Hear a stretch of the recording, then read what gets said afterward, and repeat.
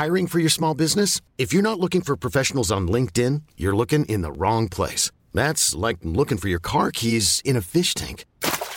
LinkedIn helps you hire professionals you can't find anywhere else, even those who aren't actively searching for a new job but might be open to the perfect role. In a given month, over 70% of LinkedIn users don't even visit other leading job sites. So start looking in the right place. With LinkedIn, you can hire professionals like a professional. Post your free job on linkedin.com/achieve today. Yeah.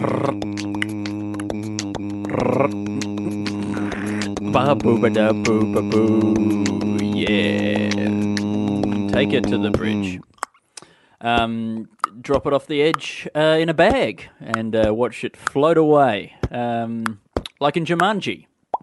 Not a reliable way to dispose of a sort of an evil possessed board game. Although I've got to say, respect to whoever manufactured the Jumanji board game, because you don't get that kind of quality from Parker Brothers these days. Like, the old Scrabble you would get once upon a like proper wooden tiles, and you can imagine them lasting for a long time. But everything these days is like just cardboard and maybe like that laminated stuff. But even that foldy section in the middle of like fold up board game boards, that's gonna wear out. Like there's, I reckon, maximum 10 years of consistent play in a modern board game board, just because of. But Jumanji, I mean, you could chuck that shit off a bridge, and watch it float away. Then it could be found, dug up, buried again in a field or a beach. It was a beach really being the field of the sea. That's definitely not true. The field of the sea. Yeah, the beach isn't the field of the sea. The beach is the ocean is the field of the sea. The waiting room of or the the sea. lake. The lake is the field of the sea. You think? No, I think the lake is I guess you don't really find many lakes in a sea. Yes, but if you did, it would be very hard to know. But I would say maybe the lake is the lake is the plains of the bodies of water. Right, like the savannah. And the ocean is the jungle. The ocean, I suppose, is a jungle. Maybe the sea? Maybe a waterfall could be the jungle. The waterfall couldn't possibly be the jungle of the sea. Well, there could be a lot of things that live up and down that waterfall. Salmon. Those ones that there are those swim little up fish that swim up your urine stream. That angers me. That I get so angry about that myth about the fish that swims up the urine stream and lodges itself in your urethra. It's such a stupid myth, and yet it still terrifies me. Yeah, absolutely. Well, it's just you don't want that in your urethra. Yes, I mean it's one of those things where like the chances of it being real are very very low, but the risks, if it like the potential consequences, if it is true, are catastrophic. Yeah. Right. But you know what, Andy? You can afford to lose a couple of inches. If we and is that the treatment? Is it they just cut it off? They They're go, just fuck like it. that'll do. Sorry, man. You still got enough to work with there. Yeah. But when you lose inches off the dick, I think you lose crucial inches. Like there's no way to lose some of those middle inches that you don't do much with. It's only like the end. It's the I only really use both ends. No, I don't really do much with the middle. Stump? Yeah. In the middle, it barely even gets touched. It's just the beginning is there to hold it on, and the end is there to just mash against things. Anyway, you are listening to Two in the Think Tank, the show where we try and come up with 5 sketch ideas. I'm Andy. And I am Alistair George William Tremblay Birchall, and welcome to our podcast where, we've already told you what it does, but... I think about sometimes about like on that thing of like losing the crucial things. I mean, I know people have made jokes about how with smoking, right, it takes years off your life, but they're never the good years anyway, are they? Like they're the shitty ends at the years at the end. They're like the scraps at the bottom of a Doritos packet. Although actually they can be quite fun. That's can't really they? nice sometimes. Yeah, if you tip them up and really make the most out of them. Do you think maybe being 90 is like that? is like it's just getting the last out of the bag. Yeah, it could be, because I think there's not much expected of you. You don't have as many responsibilities. Yeah, or as many faculties. You're not able to move or really communicate in any meaningful way. I think there's a lot of 90-year-olds who are still pretty up there, And so, and I think that what they're doing is they're just tipping the bag up and letting the dust hit their face. That's true, because a lot of that dust does get down your shirt and that sort of thing as well. And a lot of the dust... Which is a thing that happens a lot to 90-year-olds, so Absolutely. The metaphor works. Yeah, but also the dust is not just like chip dust. It's mostly the part of the chip that you really want, the flavor, Yeah. I think maybe that's what being 90 is. It's all flavor. It's possible. I think, although the tragedy is, I think a lot of those flavors are quite dull by that time because like you have to think that the chip packet is one that has been open for 90 years now. So I imagine that a lot of it's gone stale. A lot of those bits down the bottom that, like, we as young people who eat our chip bags really quickly, we think of them as still being quite crispy. But after 90 years, they're going to have gone soggy, possibly mouldy. And maybe you don't want that. Sure, but then you've also got 90 years of experience there. So even the most dull of things, like a breath, it holds within it so many memories and meanings, and like you can appreciate a good breath. 90 years in, and you've had the joys of youth. Right, and you're probably sick of them by now. Yeah, you're stripping back. You're stripping back to the bare essentials: breathing, eating, mush, fish fingers, and just looking. If you've still got that, if you've still got looking. But what I was thinking was, with losing those years, it would be great if you could choose the years that smoking took off your life, right? Because I reckon I could stand to lose, like, probably about when I was 19 to 20. I would be happy to just, like, get rid of that. If I could smoke that away, I'd be very pleased. Yeah, I think I could get rid of maybe 15 to 25. 15. Well, that's 10 years. Yeah. If that's the 10 years you're taking off your life. If that means I get an extra 10 years at the end. At the end? Yeah. That'll be nice. Yeah, and you lose all those regrets and all those mistakes that you made. Yeah. Or I get an opportunity to really make some proper mistakes. Oh, yeah. I mean, because the stakes are quite high when you're that age as well. Yeah, survivability is low. So survivability is low, and like you've got so many I think it's much easier to disappoint. Yeah. People maybe at that age, like when you're young, people forgive stuff. Oh yeah, of course. Right, but I don't think anyone's looking at a 90-year-old like being obscene in the street and going, well, it's good for him to get it out of his system. A 90-year-old dog act. Dog act. Something like... Just a shit bloke. Granddad, that was a dog act. Like that. I don't know. Is it for... I feel like you forgive after 80, and you forgive before 30. Yep. It's those middle years that there's no forgiveness for. That's 30 to 80. Yeah. Yeah. Yeah, it's the over 85s. You're right. There's a sort of dementia is sort of like the ultimate excuse, isn't it? Absolutely. He doesn't understand. And youth is a form of dementia. It's just you do these kind of crazy things that seem to go against your self-preservation, your rational self-interest. Yeah. So, is there a sketch in this? Yeah, I wonder. I mean, certainly I'm interested in the way you frame it there, of like the two ends of life being the sort of the disposable, or the consequence-free parts of it, portions thereof. But I can't immediately think of how that could be a sketch.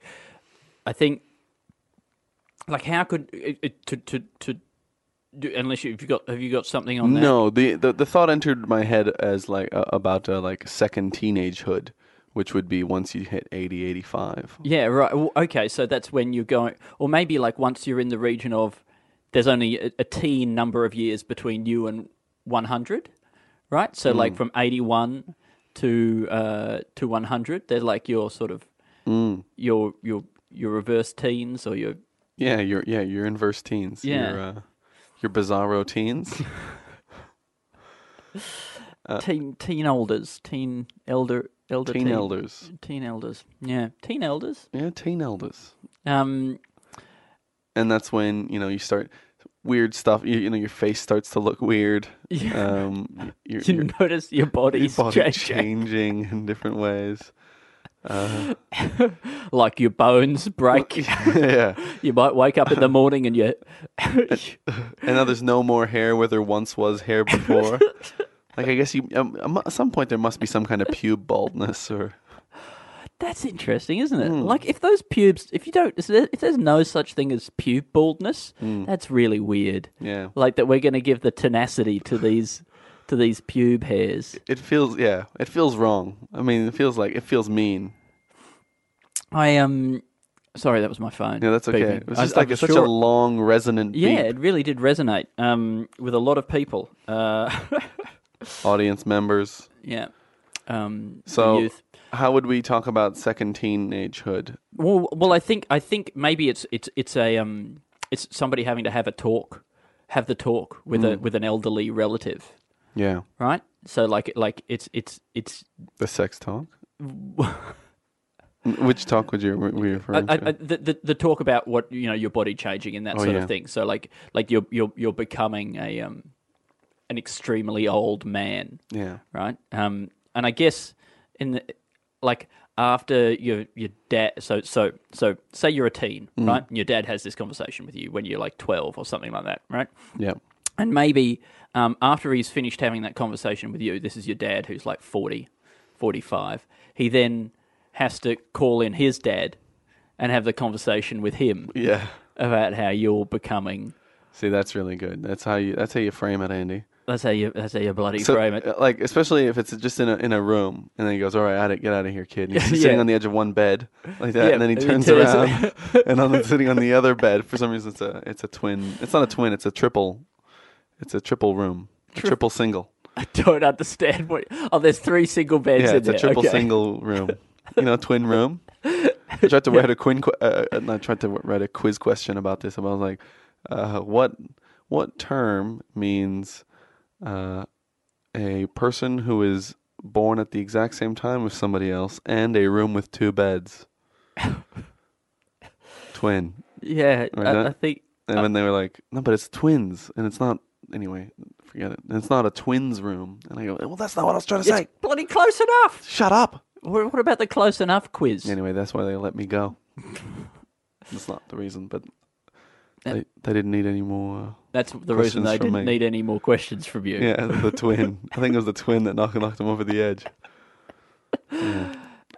Sorry. Yeah. So having the talk with Granddad, right, about becoming a very, very old man. You've got the hair thing. You've got the you're going to start to notice girls as they come into your nursing room and ask you if you'd like any porridge. Yeah. You might. You're going to start getting crazy urges to do things that will risk your life. Which is almost anything, such as getting out of bed. Yeah. Or yeah. But yours or might drinking too quickly. Yeah. And then obviously your trying to learn changing. a really big word. Anyway, is that a risk for old people? I think if an old person was to come upon a particularly complex word that could knock them, strain their brain. Yeah, they could strain the brain strain. Irredeemably. Yeah, because it's elastic. You know about plasticity. It's not elastic. It's neuroplasticity. Yeah, but even plasticity has its limits. Surely, I refuse to accept that. Well, for example, a plastic bag has plasticity, constantly breaking through them. So let's say he was to learn about a container, like this old person was to learn about a container full of chicken tenders. Yep. Right? Okay. The corners on that container of chicken tenders is plastic itself, but it's a harder plastic and tends to just cut right through the plastic bag. And obviously the old this is a metaphor. person's learning about this. This is the old person, right? But it's a metaphor. Is the name for a container that you keep chicken tenders in? Is that a long word? No, but it's a metaphor, Andy. Don't be ignorant. No, come on, don't be naive here. Okay, so double bagging, right? Yeah. We don't really double bag here in Australia, but I understand it's a big deal in the United States, the double bagging. Look, as a person who has done some bagging in the past, Yeah. some people do request a double bag. Yeah, but do you think that's the American cultural hegemony just coming across? Do you think it's because they're the dominant, sort of These people, ideological force? These Because people of the who power are of Hollywood. who are like, nah, that's an American thing. That's an Australian thing. As if anything belongs to Australia. I know we've got nothing. Yeah. I mean, the shit that we hold on to, it's pathetic. No, that's an American word. We're not using that. What we're going to use is the word that we got from Britain. We take it from that empire, not this empire. Not this empire. Not the empire that has an equal amount of influence over us. Maybe more. But maybe you're right. Maybe double bagging is an American thing. Oh no, I mean, but look, what I was going to say is, why don't they just make the bags stronger? Then I thought maybe it's to do with sort of, the phenomenon. Like if you develop a rupture in one of the bags, if one of the bags has a weak point, if it was just a thicker bag, that would be still a weak point in the bag that could then become the starting point of a tear. But if you double bag it, you can sort of isolate the weak points so that you can't get that sort of spreading of the tearing. Sure. Yeah, that is from one definitely the bag case. to the other. Maybe you could do a 2-ply bag. 2-ply bag. I mean, I know at the moment they're just trying to get rid of plastic bags altogether, but what about 2-ply? What if instead of getting rid of plastic bags altogether, we made one bag 2 bags? Yeah. So Well, that might actually, to be honest, that might actually be one solution for reducing the volume of bags around I'm interested. the place and the spread of bags. You know what I mean? No, I don't understand how that could possibly have that effect. Because the bags will be a 2-ply bag. Yes, will be 2 bags. They'll be sealed together, right in some way. At different points, but they will be still kind of separate, so that if you get a stress fracture of some sort in one of the bags and that kind of tears, there still is the second bag to catch anything that gets through. Right, like a good relationship. Like a good relationship, exactly. You've got the part which is the relationship, and then the outer part which is the communication that catches any part of the relationship. But anything that would reduce the amount of people double bagging, unless people start quadruple bagging. Oh no! Yeah, but because then 2 bags. That could be, they can go to opposite ends of the world. One goes to the big garbage pile in the ocean, and then another one goes to a big garbage pile over in a lake somewhere, in a field. Of the ocean. Of the ocean, yeah. And so that's 2 turtles that could eat that. Right. One freshwater, one saltwater, right? So if it's a double bag, all it will do is kill one turtle really well. Like convincingly. Yeah. It'll finish him off. There's only a certain amount of killing a turtle that you can do. Right. Once a turtle's dead, you can't kill it again. Yeah, I've tried. Yeah. So anyway, I think that to a certain extent that once a turtle's dead, you can, I guess, dishonor its spirit in a way, which is the ultimate indignity. Sure, that's what the second ply is for. One to kill it, one to spit on its grave. Okay. I mean, is there anything in this? Yeah. I mean, I don't think so, right? Like, it's such a... how do we get there? There's nothing. There's no... It's so tenuously connected to human experience, everything we're discussing. I mean, on a lot of the things we do discuss are tenuously connected to human experience, but... Oh, I'm so bored with human experience. I just want anything that's just tenuously connected. Break free? Yeah. Oh. Anyway, don't worry about that. But that's what I'm saying is that I look for I want to break free from human experience, but don't worry about that. Let's talk about bags some more. No. I find my mortal frame to be a trap. It's a prison. Anyway, we're talking about bags. We're talking about bags and don't get distracted. They can double kill a turtle. Yeah, I think. Well, okay. I mean, what if it was somehow like something that's trying to communicate the environmental damage done by plastics, right? Yeah. And obviously people when they see a video of a turtle being strangled by a plastic bag, that connects with them to a certain extent. But like if we were trying to raise the stakes, or if we were trying to really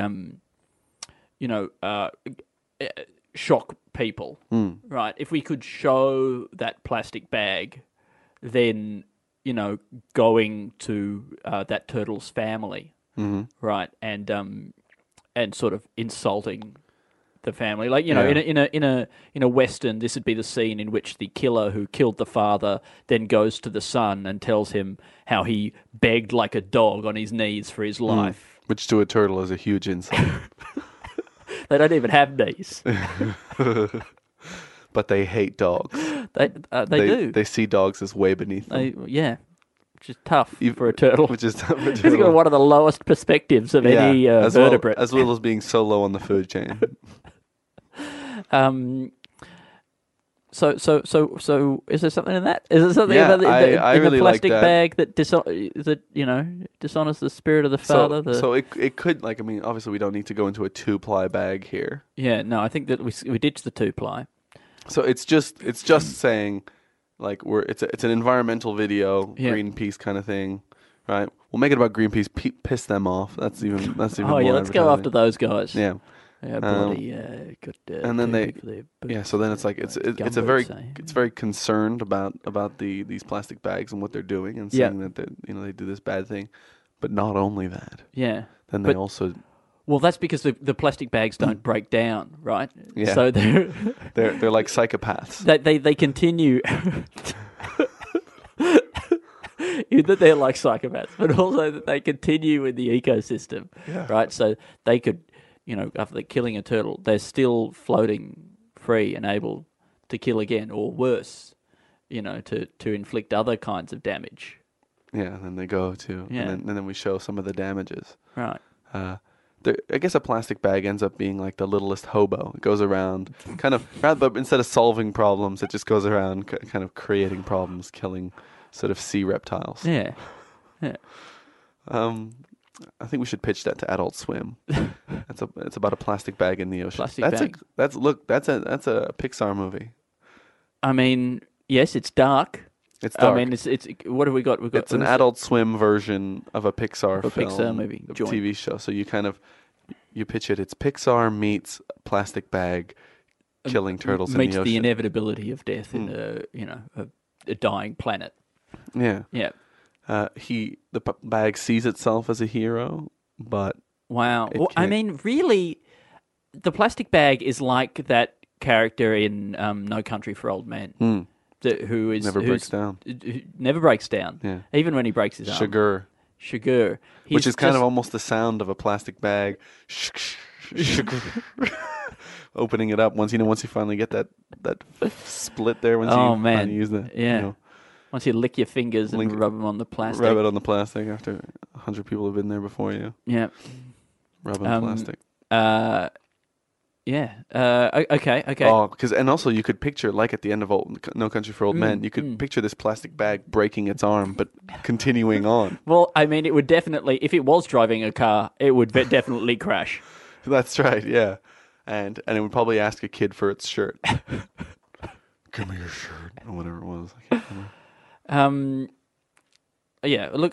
Let's write that down. Let's call that a thing, right? It's the journey of this killer plastic bag. Yeah. Okay, and it's emotionless, sort of relentless quest to kill. I pity the plastic bag in a way because it doesn't understand what it's doing, and that's all it knows. I guess that's not what it was created for, right? It was created to carry groceries, right? Yeah. But I guess then once it finds itself in a marine environment, I mean, that would be very shocking and disorienting, and to realize that you'd been discarded, like you'd served your purpose, and then you're just thrown away. I guess like a Vietnam vet, right? Like a piece of garbage. Yeah. Society's got no job for you anymore. Sure. And then you find yourself out there in the ocean. You're going to have a lot of rage. Sure, yeah. And also, in the grand scheme of things, a discarded plastic bag is not even the most lifeless and soulless thing in the ocean, because there's cruise ship comedians.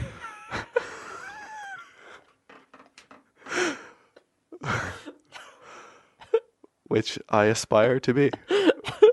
I will take that work. Yeah, I will absolutely take that. Call me for bookings. Yeah. Hit me up on Twitter, Alistair TB. Yeah, please, alistairtb@gmail.com. Oh, what am I giving up? Doesn't matter.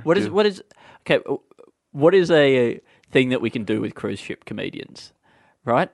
Like, I mean, I'm now that you mention that, I'm picturing one being strangled by a plastic bag, and I find that amusing. Yeah. I wonder whether it was him just doing it to himself, though. Just to feel something. Yeah. Okay. Hold on to that idea. Just for some reason, I got this switcheroo thing, which was just, for some reason, it's like an audience full of comedians, and there's just a cruise ship passenger on stage. And I forget it. I don't know. No, okay. What about this? What about he's a cruise ship passenger, but he's on the land, and he's got a gig as an audience member at a gig, at a comedy club on the land. He's feeding. Okay, not that. Forget that. Wait. Right? No, you go. No. You say. You sound like it's a new thing. It's about plastic bags again. Okay, yeah. In the ocean, right? But it's not a plastic bag. It's a human being that's been discarded, right? He maybe he was a person who used to. This is it. His job used to be the guy who carries your bags to the car at the supermarket, right? But they made him redundant, right? And he's been thrown away, and eventually he finds himself in a drain, and then he gets washed down into the ocean where he starts strangling turtles. But then there's all these people who've become redundant due to modern society. That and then they just collect together together in this huge island of redundancy. Yeah, of garbage humans. Yeah. The redundant sea. The redundancy, is that an actual place? No, but I mean, bloody that sounds good. Oh my god, that's almost the title of the episode. Yeah. Okay. And you got to think about like what are all the other careers, the things that people don't need anymore. Sure, and just people who pack boxes, in factories. Big taxi drivers, floppy drive repairman. Yeah. Almost any kind of repairman, really, because we don't repair anything anymore. We just throw things away. Ironically, including repairmen. Yeah, into the ocean. But then what happens to these people? I guess is this just like is this kind of more like an info kind of thing where it's like, but you know what? That man who used to carry the bags to your car, he doesn't just go away. He doesn't just go away. Yeah, he's somewhere now. And I think like maybe we see him like he's just got fired. He's sort of drifting around, doesn't know what to do with himself. He sits down in the gutter, right? And then maybe some water comes along, washes him down. Away. You see him going down a sewer. Yeah, I did like that. Where does that sewer lead? And then you see him coming out at the beach. But just like out one of those pipes. Yeah, out one of those pipes. But like, do you think you need to show a plastic bag thing first so that the parallel? Yeah, I wonder. It depends on whether the cultural penetration of plastic bags and the Great Pacific Garbage Patch. I don't know if as many people think about the Great Pacific Garbage Patch as we do, Alistair. Yeah, not everybody. But look, I think I hang out with groups of people who definitely think about that patch a lot, or at least want to joke about it. Yeah. Well, it's a big deal. It's bigger than what, like Texas? Victoria or something? Texas, probably. I think so. I think it's one of those things that you can invoke the word Texas for. Bigger than Texas. Yeah. So yeah, look, I mean, can we count that as a separate sketch? I think we can. Yeah. Right. He's got a little hat. By the way, he for some reason he's working at a really old school supermarket where all the employees have got a little red hat and an apron. There you go. Wait. I missed the beginning of that, Doesn't but I didn't matter. know what the relevance of that was. He's just got a hat. He's got a hat. It's That's telling you good. that the man's got a hat. Well, that's good. I think these kind of things, we very rarely think about uniform and things like that when we're... Well, that's going to be a separate thing. When we've totally run out of ideas for this podcast, we'll just go back through all the other ones. And just add clothing to it. Sort of like a, like a Barbie sort of set. Well, all these sketches are naked at the moment. We've got to clothe them. Somebody's got to come along. We could be our own wardrobe department. Oh, well, that's nice. Yeah. This is the show where we come up with 5 ideas for what people in sketches would be wearing. Yeah. They say that all the people who have the blue eye color all just come down to one guy or one woman. I'm not sure, one person. Right. Yeah. And what color were their eyes? They didn't say. No. Yeah. Did you know that like there's sort of like 2 markers in your DNA? I think that one comes from your maternal side, and that would be in the mitochondrial DNA. Yeah, and then you've got the one that comes from the male side in the Y chromosome. Yeah, right. These are the markers that allow us to trace back and work out that we all came from one man and one woman, except they were at different times. Is that right? Yeah, I think so. There was like an Eve and there was an Adam, but they were like, 300,000 years apart or something. Because there was some point in time where there was only one woman. There was some point in time where there was only one man because of the population dropping back to be so small of the human's ancestry. But that didn't occur at the same time. So, like, we almost ran out? Yeah, I think so. I think it was that close to not happening. This podcast, Alistair, might never have existed. Oh my God. It almost didn't happen. And not just because we're lazy. Yeah. Also because... Think of the things that wouldn't have happened if Eve and Adam had never met, which they didn't. All of this could have been avoided if someone had had the foresight to go back and kill the one Adam. You go back in time, kill Hitler. Would you go back and kill the first man? I mean, it would save a lot of bother, right? Because we always talk about killing Hitler. No one ever talks about going back and killing Genghis Khan. That's true. Yeah. Somebody must. Somebody must be talking about it right now. Well, we are. But do you think anybody's ever talked about killing Genghis Khan whilst having sex? As a topic of... Because I guess Genghis Khan... As a topic, wait, what was the enemy then of that sentence? As a topic of like dirty talk or something, like a conversation? I guess so, yeah. But like just the idea that... Hey, sorry. Just have you got an idea? No, please. Okay. Have we talked about this on the podcast before, right? Where somebody, during sex, somebody is like, talk dirty to me. Talk to me about something that's really wrong. Really wrong. Yeah. And then like they talk about things that actually defy physics or... talk about going like I want to sure. I want to spank you, but I want to do it faster than the speed of light. Faster than the speed of light or something. I want to I mean, but things like I want to go back in time to the time of Genghis Khan. And I want to whatever. I want to kill Genghis Khan. I want to create a paradox wherein we never met, and that's so and so wrong. This conversation never would have taken place, and so there would have been no reason for me to go back in time. See, that's and I think a good format in which this could come out is that he starts to say something dirty, like I want to spank you, or you're not a nice person.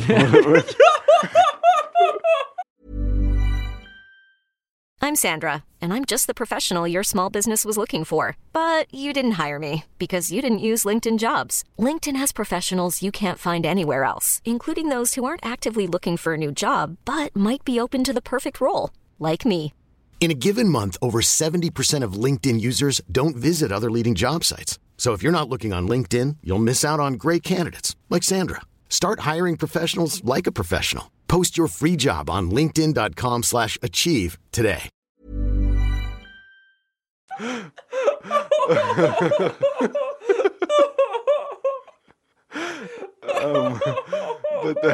But then they correct him.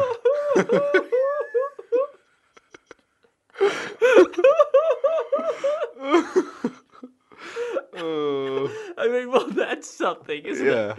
That's just by itself. You're not a very nice person.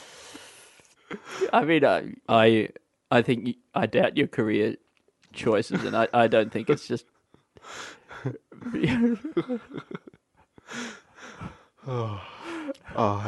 Your eye color doesn't suit you. Whoops. But I mean, I don't think we'll find a funnier thing than you're not a nice person, right?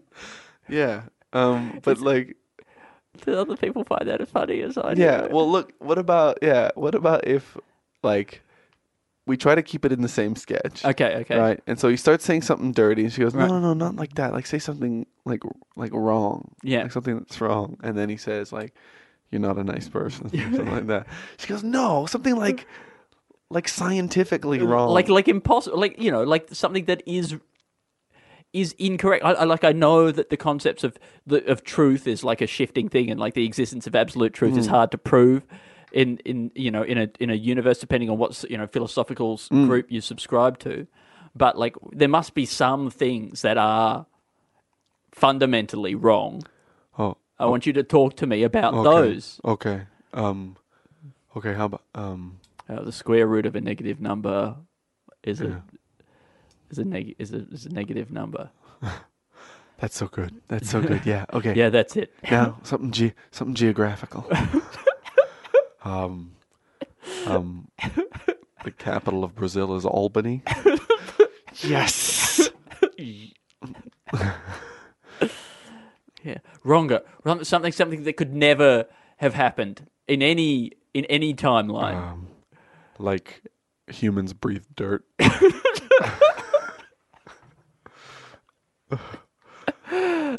Yes. There's oxygen in dirt. That could happen. Earthworms get their oxygen from dirt. Like, why couldn't humans? That's just a definitional thing. Like, what is wrong? What is actually wrong? Come on, I need this. I'm almost there. Let's see. Like a entropy. Like a bridge made of fog. Oh, Alistair, you're so good. That actually did get me all the way. Yeah, so thank you. Thanks. All right. Talk dirt. Bridge. It's talk wrong to me. Yeah. You're not a nice person. I doubt all your choices. Yeah. And I think the things that people say about you that you ask me to console you about, I agree with. I agree with all of them. Not that shit. No, I want false truths. Well, then they're not really truths. That's it. But don't correct me. Make me wronger. But yeah, false truth would be a good one. A false truth. Yeah. Yeah. I mean, she would have no time. She wouldn't get off at all on quantum uncertainty, though. Like, because that's the things that are both true and not true at the same time. That's no good to her, right? So we're talking absolute, provable. But that's stuff that's both true and not true at the same time. That's pre-observed, uncollapsed waveform stuff. Right. But has it happened yet? I think it, like if it hasn't been observed, has it happened yet?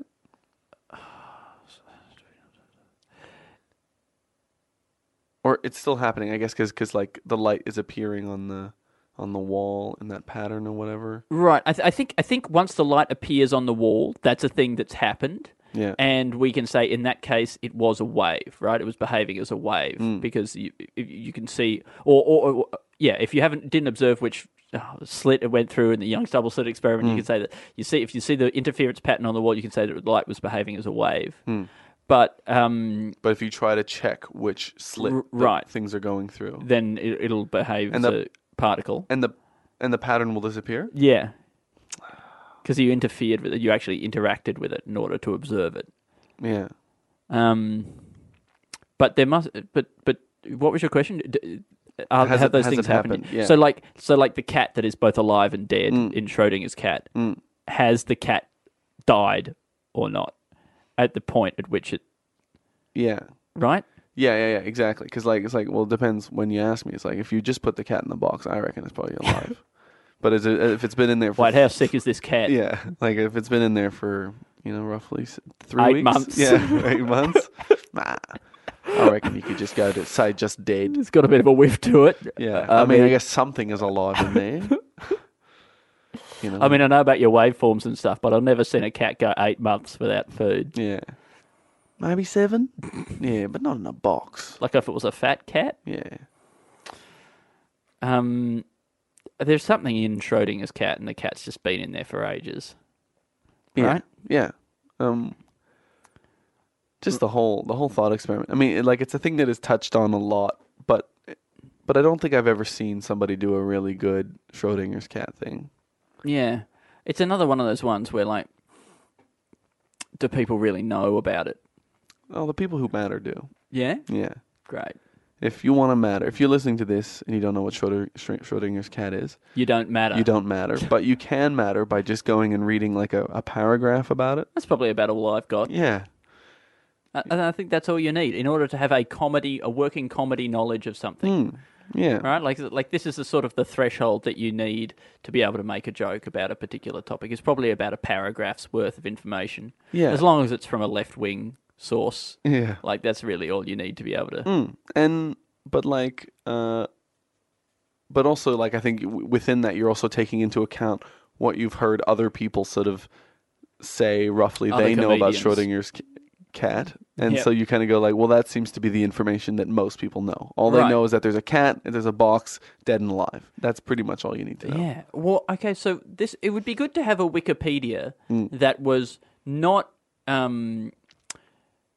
like exhaustive information, right? It's just no one's allowed to do any research, right? And no experts are allowed to post on there. So it's just people going on and sort of putting down sort of what they reckon, and then we try and reach like a consensus of, like, this is about what people know about this topic. Yeah, I think that's good.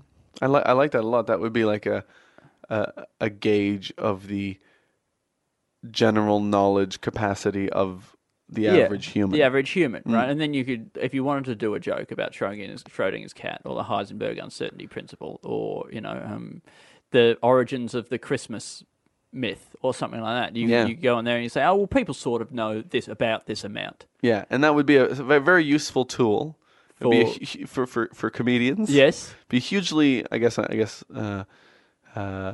inconvenient for the general populace who have to sort of put in everything that they know about every topic into the internet. But I think more pointless things have been done. I was thinking. Bridge. Sorry, go. I was thinking that it would be good if there was a Wikipedia for explaining things. Like, there's not really, like, Wikipedia doesn't actually try and explain stuff. It just has information, right? So if you want to know like what is what are the warning signs of fascism or something like that, right? Like there should be like a sort of a version of Wikipedia where like experts and academics go on there and like put it down like, oh, this is sort of how this goes, you know, right. like an explainopedia. So does that make sense? I'm not getting 100%. That's all right. The difference between Wikipedia and Explainopedia at the moment, especially because they're ending with pedia. They both have information. Forget it. Let's move on. I know, but maybe let's move on. There could be a sketch in it. What about an elevator sketch? Great. Yeah? Okay. So, what do you do? You get it on the ground floor. Get it on the ground floor. Maybe there's no floor on the ground on the elevator, and you got to dangle from the top. Why would that happen? Dangle from the top. It's like monkey bars in there. I mean, the thing I always do when I get in an elevator is I look up straight away to see if there's a little grill. Yeah, right? So that you can climb out if I you need could climb out if I needed to, or if there was some sort of a fight. Yeah. Right? Like, where would my backup come from? Through that hole. And from my observations, it seems like that escape grill is doesn't exist. Lacking doesn't most exist. of the time, right? Yeah. unless it's somehow like you've got to pull off some panels or something. Oh, yeah. I mean, there's awful stories about people who have died in elevators because, for whatever reason, the building got shut down while they were in the elevator, and nobody went there for a couple of weeks, and then they're just dead in there. And that's crazy. That is crazy, yeah.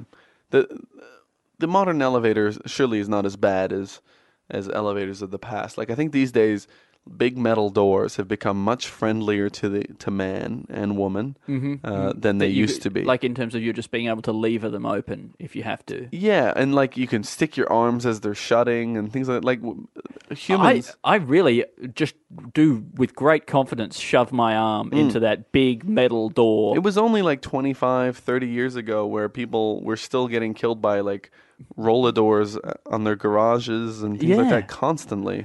Like, my mom was so afraid. She's like, get away from that door! Like that, that kind of thing. Like, because people have just died because the thing came down and went, because it was just a motor just going, a dumb pushing, motor, keep and pushing. let's just crush, kill.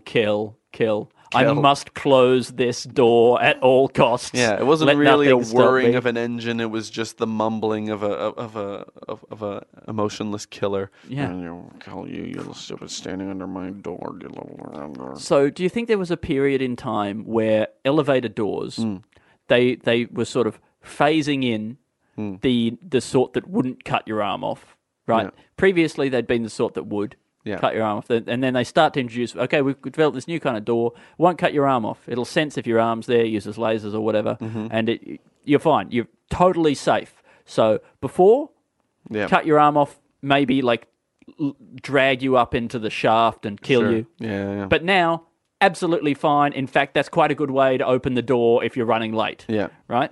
So we're going to be phasing these in, sort of across our elevators. At what point do we start telling people that it's safe?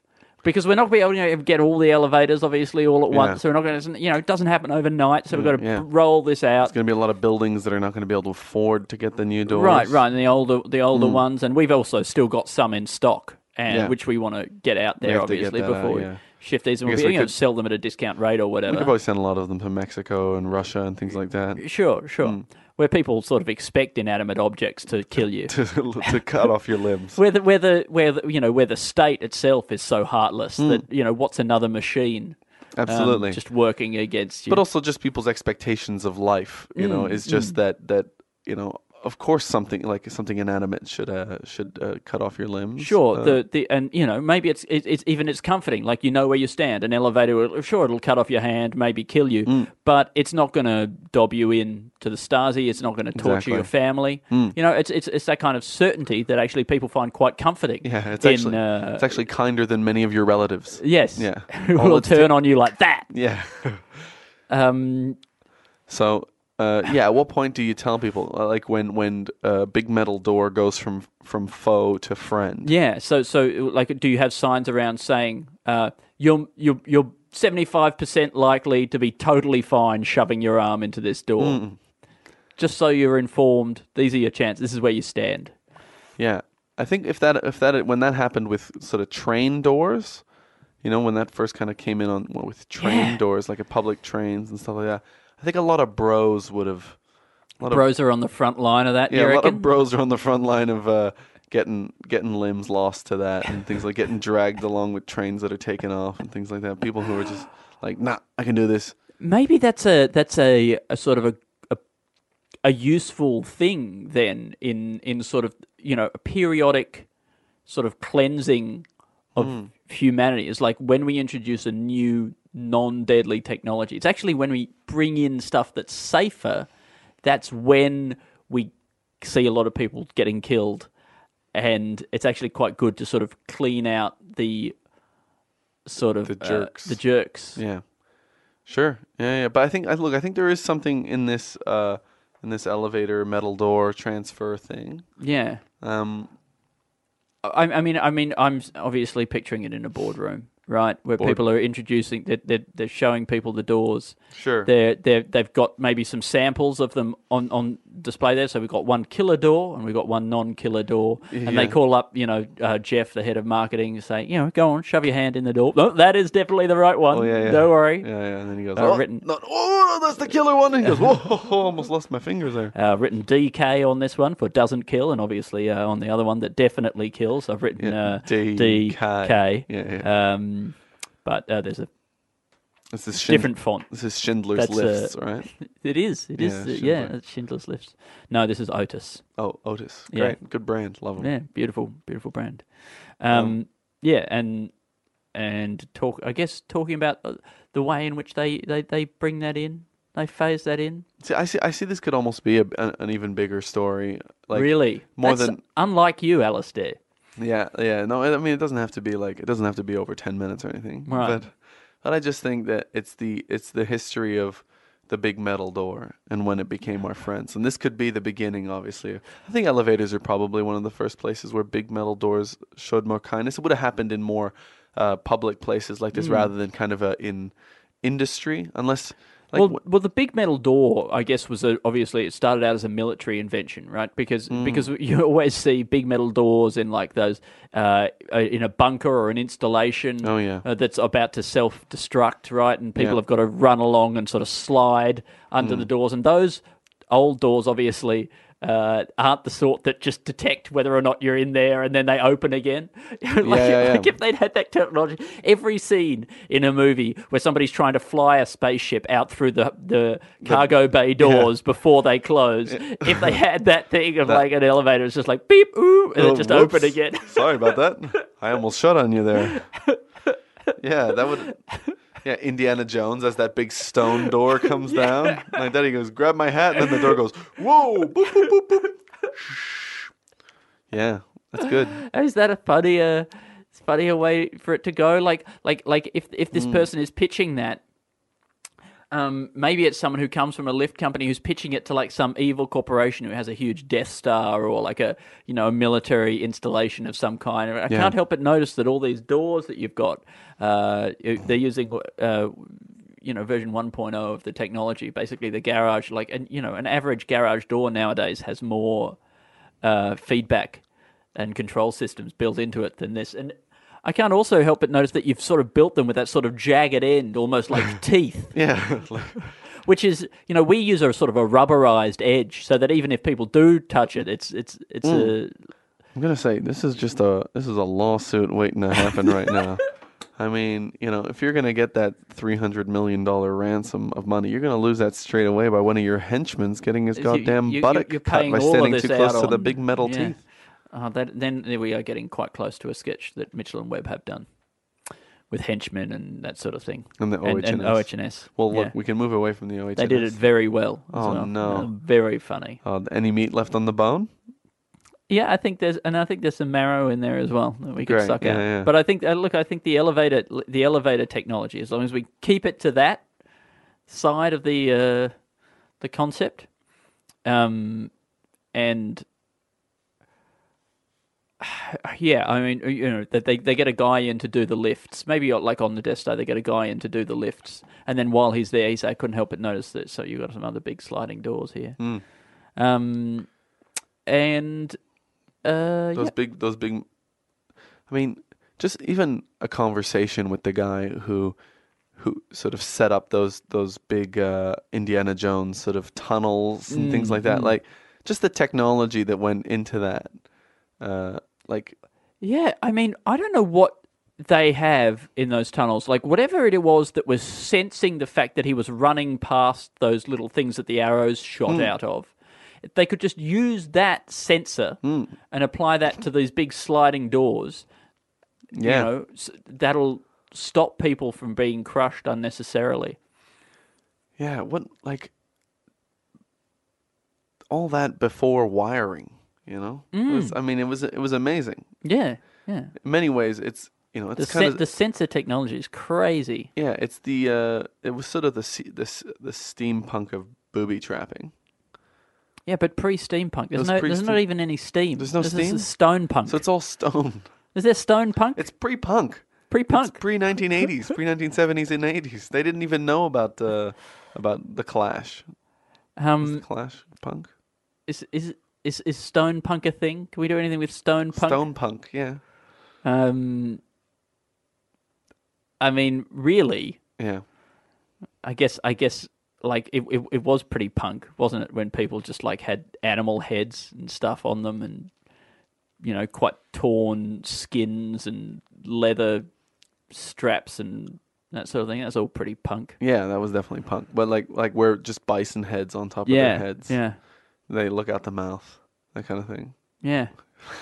Is that punk? Is that what punk is? That feels like punk. Yeah, I mean.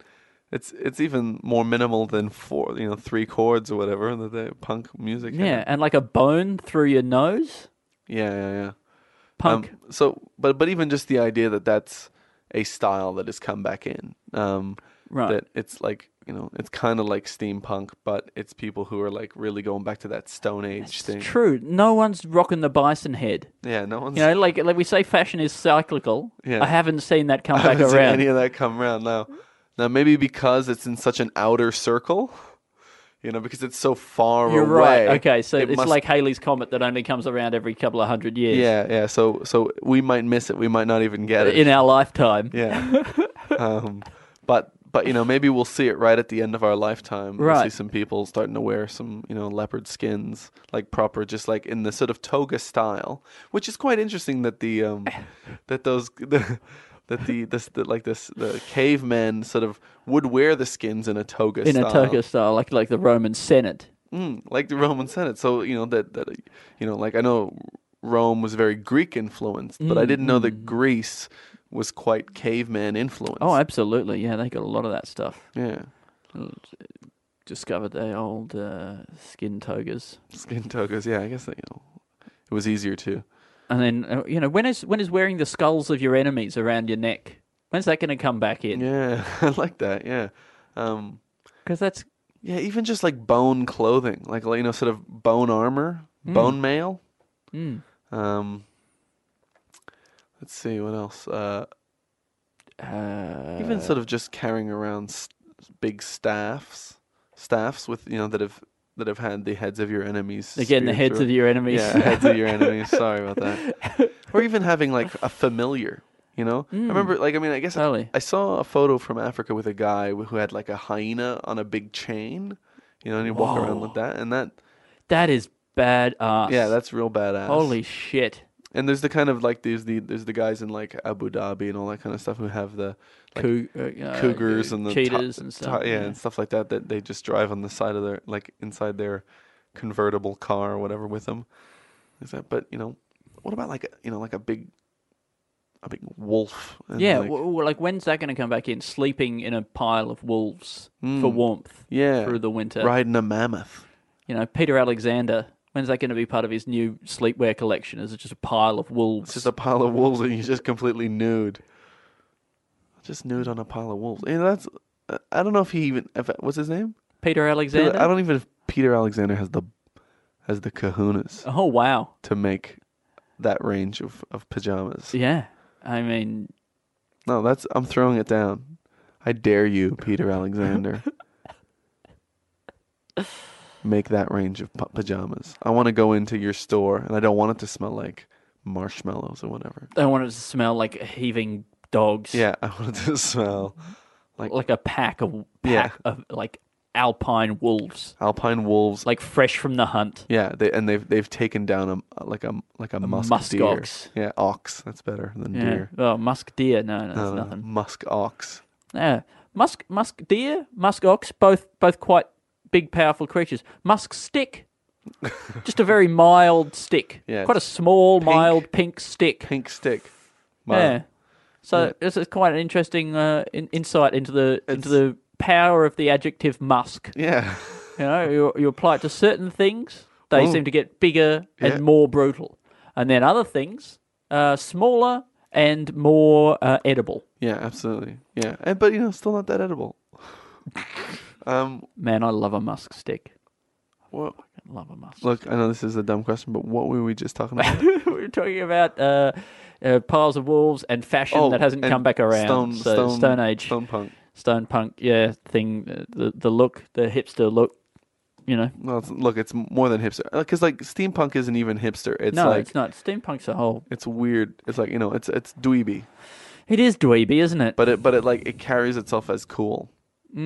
Yeah, I think it's created itself its own little bubble, which is a great thing to do. Create your own little bubble and then just redefine, like build your own social structure within that, with its own parameters for what's cool. And then because then you can be cool within the like bubble, goth and all that sort of stuff. Yeah, but most bubbles are. We're looking at your bubble and we think the whole bubble is bad. Yeah, but within the bubble, you could be the top. You could be at the top of the bubble. That's your whole bubble's bottom. bad. Yeah, your bubble's at the bottom of society.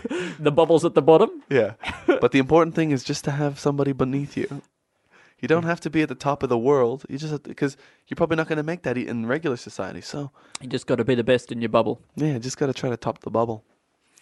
Gonna take us through the sketches for this episode. We got Dad's two talks. He talks to the teenager, then he talks to the teen elder. That is such an us sketch. That is so us, Al. Yeah, great. Yeah, it's beautiful. We got Killer Plastic Bag, which is it's a plastic bag that sort of kills a turtle and then disrespects the turtle's family after it kills the turtle. So it's just how bad plastic bags could be, but it's also can go further. It could be a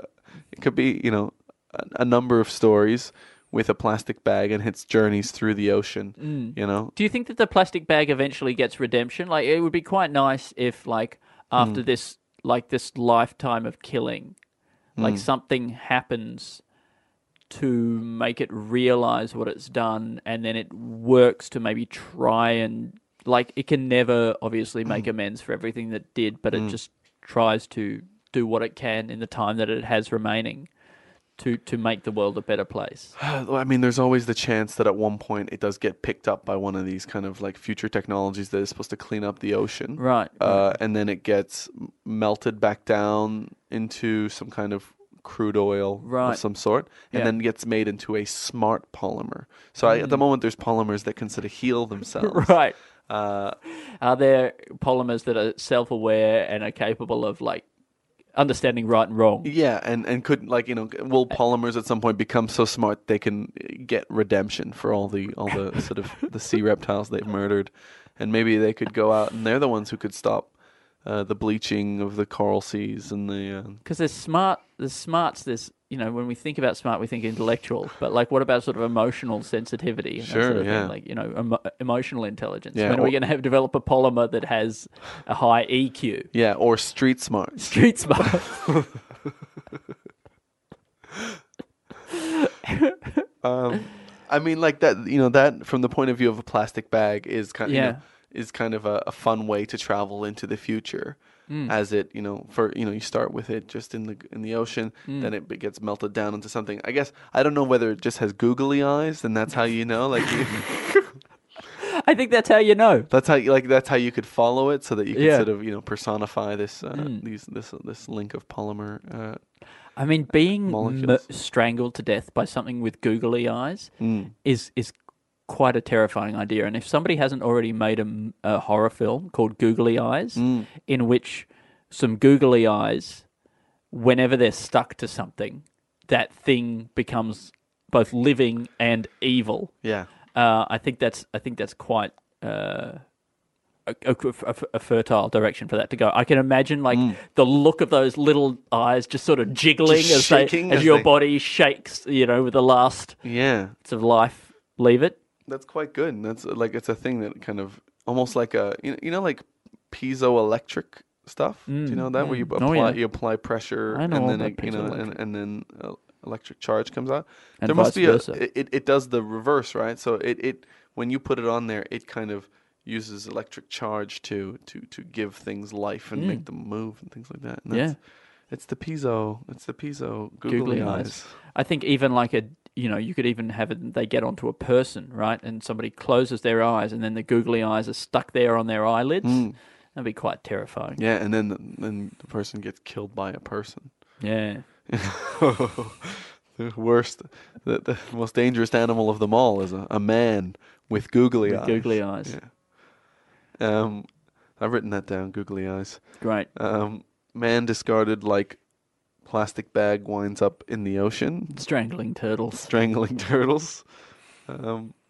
Yeah, I like that. Talk wrong to me. That's Talk fundamentally incorrect. Yeah. Like, Yeah, it's an old trope, and we're gonna use that. New money for old trope. Yeah, new money for old trope. Big metal doors. Was the history of sort of the big metal doors and how they went from the friend to changing foe. history of big metal doors. And also how an elevator technology and things like that. Obviously, we're not stepping on any toes of any great sketch shows. Then we got Stone Punk.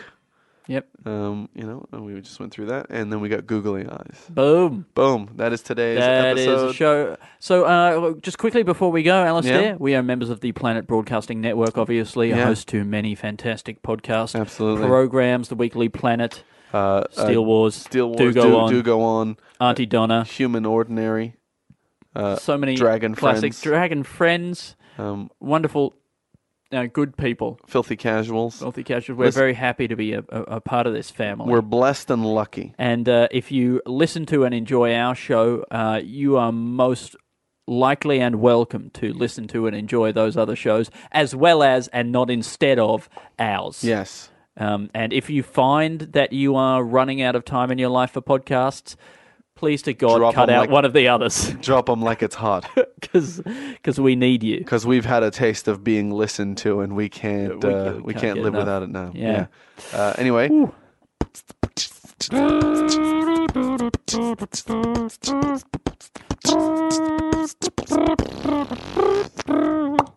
You're listening to what? Yep. That was great. You just fucked up. I just started again. Yeah, that's great. I just reset. We're going to do episode 2 right now. Yeah, right now.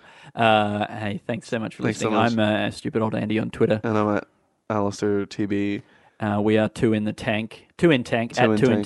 If you could please leave a review on iTunes, we absolutely it means a lot to us and it helps us get more new listeners. Yeah. And like you. More people like you. More people like you. And you're good, so why wouldn't we want more of you? And this isn't, we're building a community here. This isn't just about us. We get, we're definitely not building a community. No, we are. We're building a community. Send us a thing, and we'll turn it into a thing. Great. I've noticed a lot of successful podcasts doing this thing where somebody will send them a thing and they turn it into a thing. Can we just do that? Or take one of our things and turn it into something else. Yeah, send that to us. Yeah, and then send it to us, and then we'll retweet it. Yeah. We don't have a lot of free time in our lives right now, but if you could do all the work, I don't know what, we'll retweet it. But we've already put down all our ideas. So if you have any ideas, do something with that, and then we'll retweet it. Great. And you know why? Because we love you. Love you deep down. Ever catch yourself eating the same flavorless dinner 3 days in a row? Dreaming of something better? Well, HelloFresh is your guilt-free dream come true, baby. It's me, Keke Palmer. Let's wake up those taste buds with hot, juicy pecan-crusted chicken or garlic butter shrimp scampi. Hello Fresh. Stop dreaming of all the delicious possibilities and dig in at HelloFresh.com. Let's get this dinner party started.